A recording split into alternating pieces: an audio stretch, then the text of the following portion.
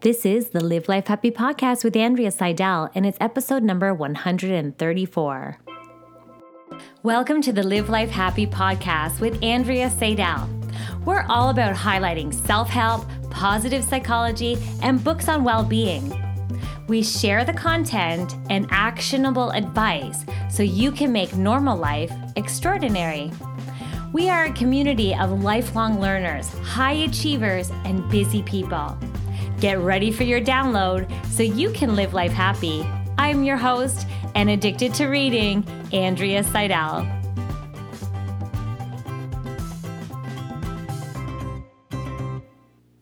Hey there, Andrea here. I hope you're doing amazing. I'm so excited because it's book highlighting time. Yay! This is where I take these amazing books and I suck out all the actionable nuggets and the positive psychology so you can put the knowledge into action right away. So now I always say if something sparks your interest or something really stands out to you, or you want to delve in deeper, if you haven't read the book, I do recommend that you purchase the book and support the authors because they put so much research, so much energy, so much time, and so much knowledge into these packages of wisdom for us. So that is definitely what I recommend. So this is a highlight, a summary. This is where I just do an overview of the book. Sometimes we would just want reminders of the key takeaway, the key insights, and that's what I've done here. So let's jump into the book for today. It is a wonderful book called The Sweet Spot, The Pleasures of Suffering and the Search for Meaning by Paul Bloom. Now, shout out to Paul Bloom. He's from Toronto, Ontario, or that's where he's studying, working at the University of Toronto, I believe.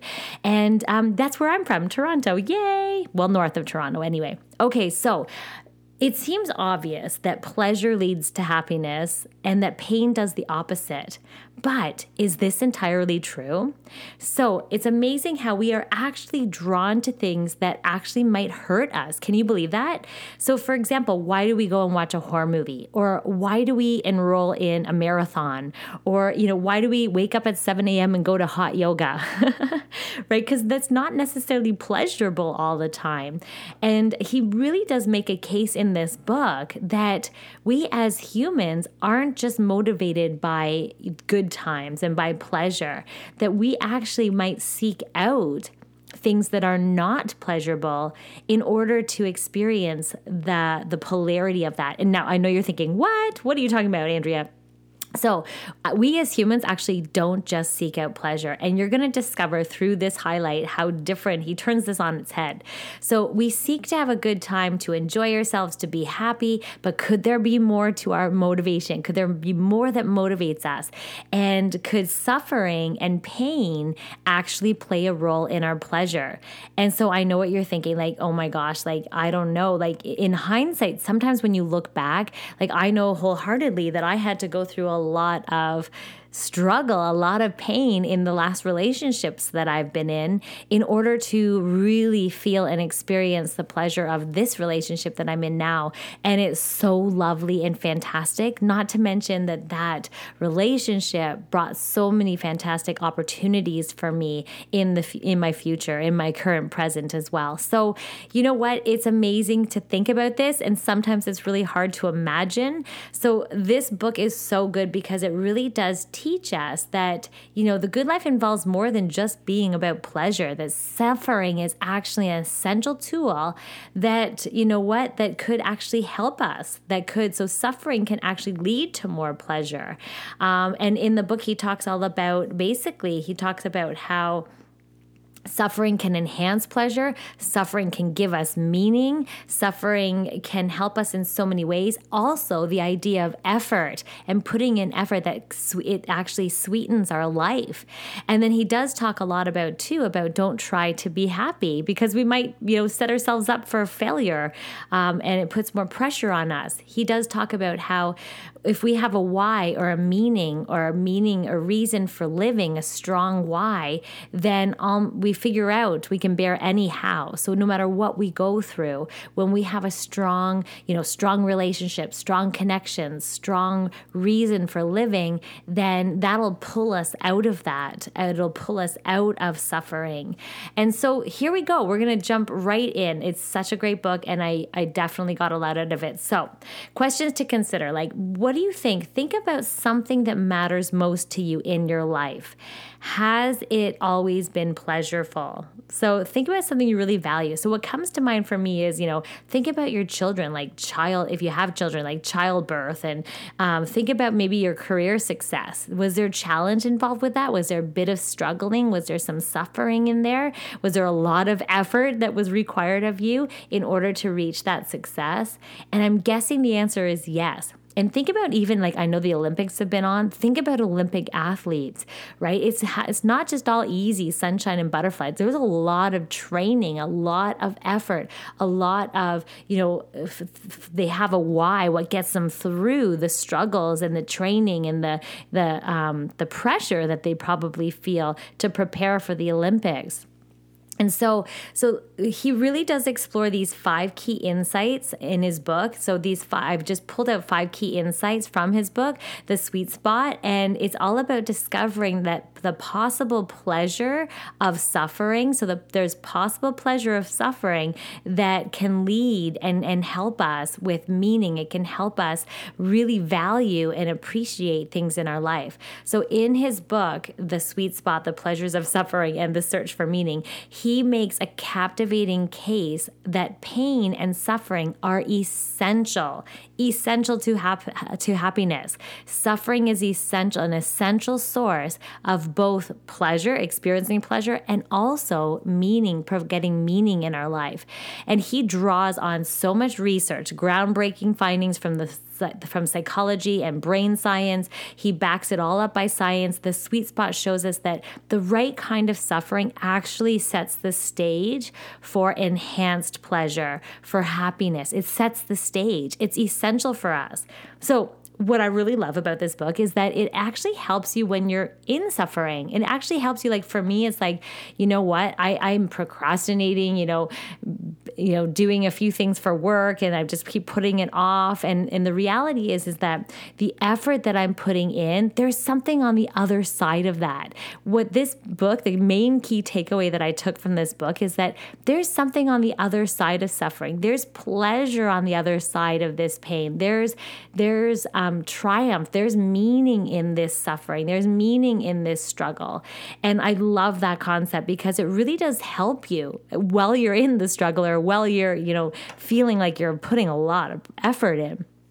All right. So choosing to suffer can serve social goals. It can help us in many ways. It can also be that, it displays how tough we are, right? If we're showing, that we are suffering and we're trying hard and we're busy, it kind of shows that we're tough. It can function also as a cry to help. So when we are suffering, we can see that it might serve us to help us to reach out to other people. So if we're feeling very much alone, or we're alone and I know I was alone when I loved someone with an addiction, and it really did. That suffering led me to reach out to support groups, to reach out to coaches, to connect with other people. And I had to cry for help. And so, you know what? This really does help. So feelings of fear and sadness are a part of the reason why we seek pleasure, why we immerse ourselves in growth and learning and opportunity. It's why we kind of make change in our life as well. So you can see how suffering actually contributes to pleasure. Suffering actually contributes to getting meaning in our life, right? So that's really, really a main takeaway in his book. So let's jump into some of the key takeaways. So the first one that I took away was this idea that, and he did refer to Viktor Frankl's work, and we read this book and highlighted it in the past too, which is The Man's Search for Meaning.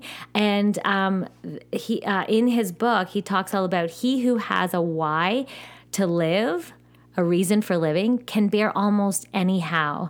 And so those who had the best chance of survival, when he was in his book, he talked about his time at the concentration camps, and that he noticed and observed that those who had the best chance of survival actually felt like they had a broader purpose. Those who felt like they had some goals, those who had projects, those who had relationships.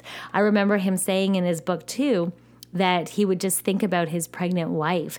And that's what got him through it. He had a reason to live.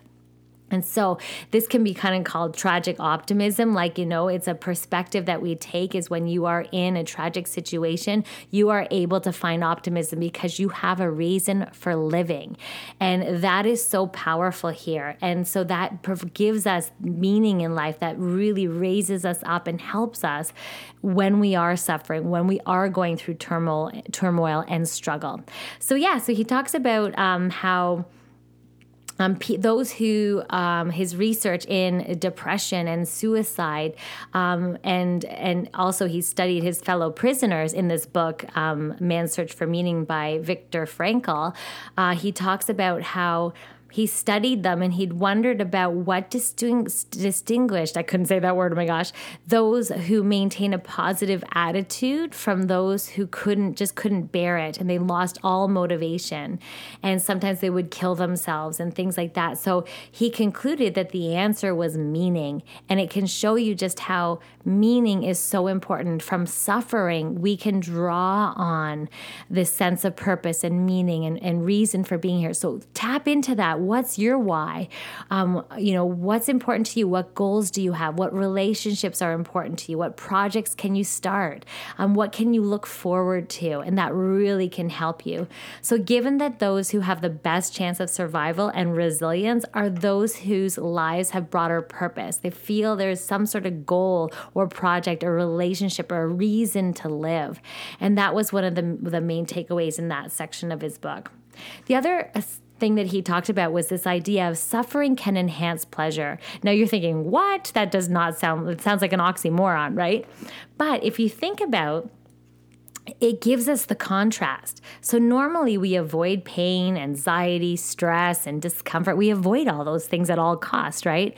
But sometimes actually we seek it out, and science has confirmed this. So think of your, favorite negative experience. So it's really interesting. I mean, you maybe listen to a sad song. You maybe pop that pimple. You maybe eat spicy food and your mouth is burning. You may go into a hot yoga class, or I've seen people too go in those cold bath plunge pools and things like that. Like my son, you climb up mountains. You run marathons.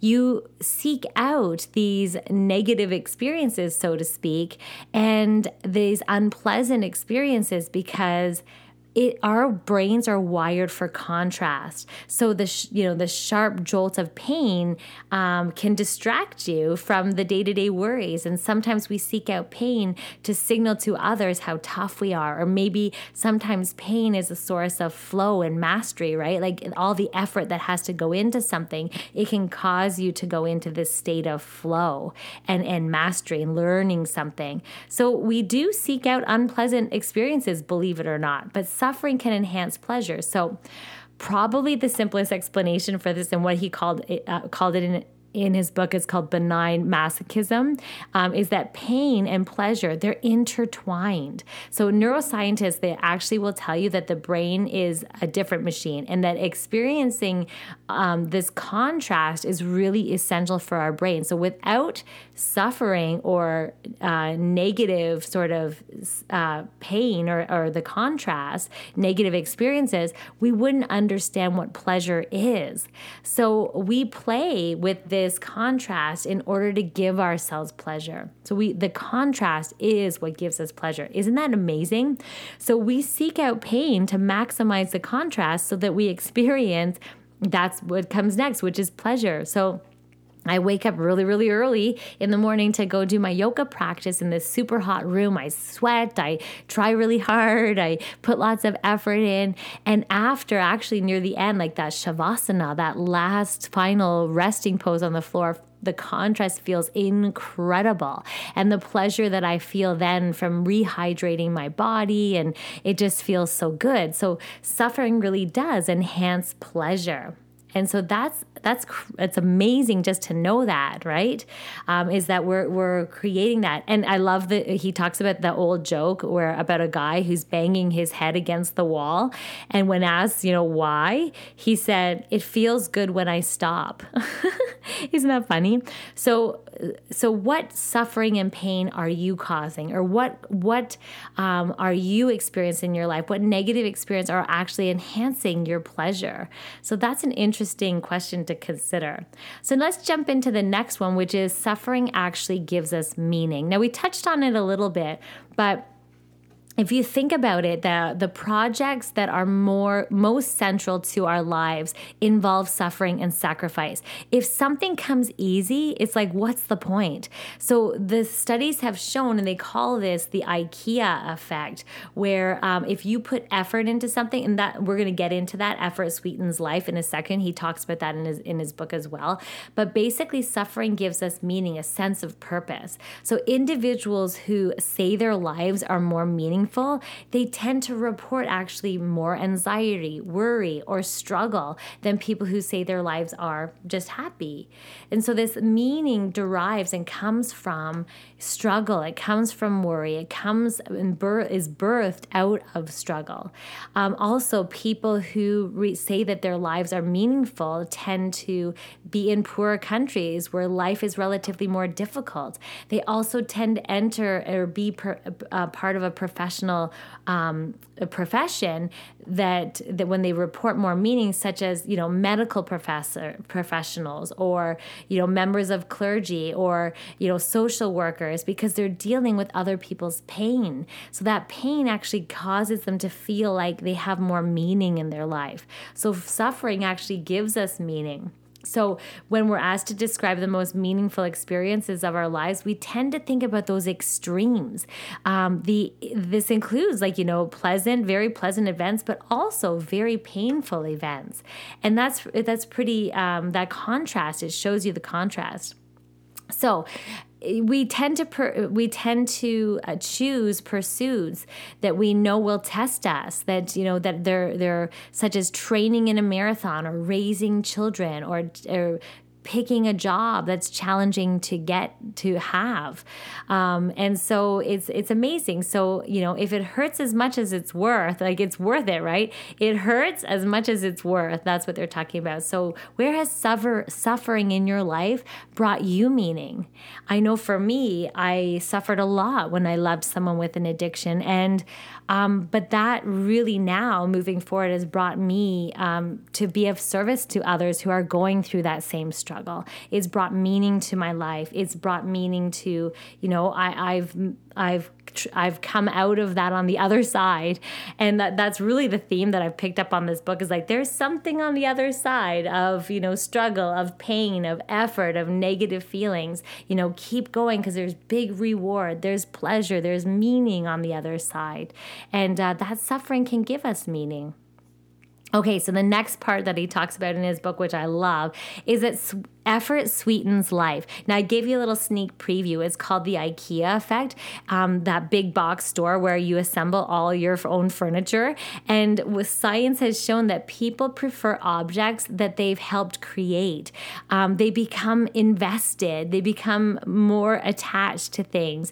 And they like it better when they've put more work into it, when they've put effort into it.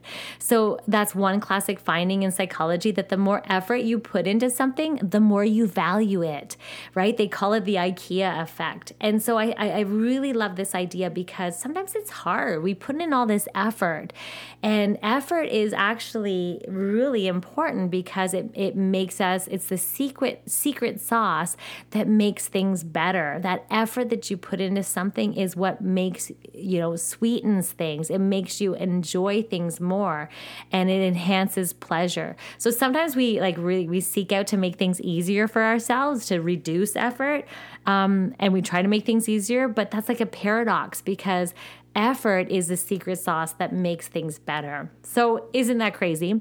So another manifestation of pleasure, of effort, is what Mihaly, I love this. We highlighted his book, Mihaly Csikszentmihalyi's book called Flow. And he calls it flow when people are like they're engaged in pleasure, satisfaction, and richness. They're immersed in an activity in the moment. And that's what we call flow. So you know you're in flow when you lose track of time, when time goes by without you noticing it.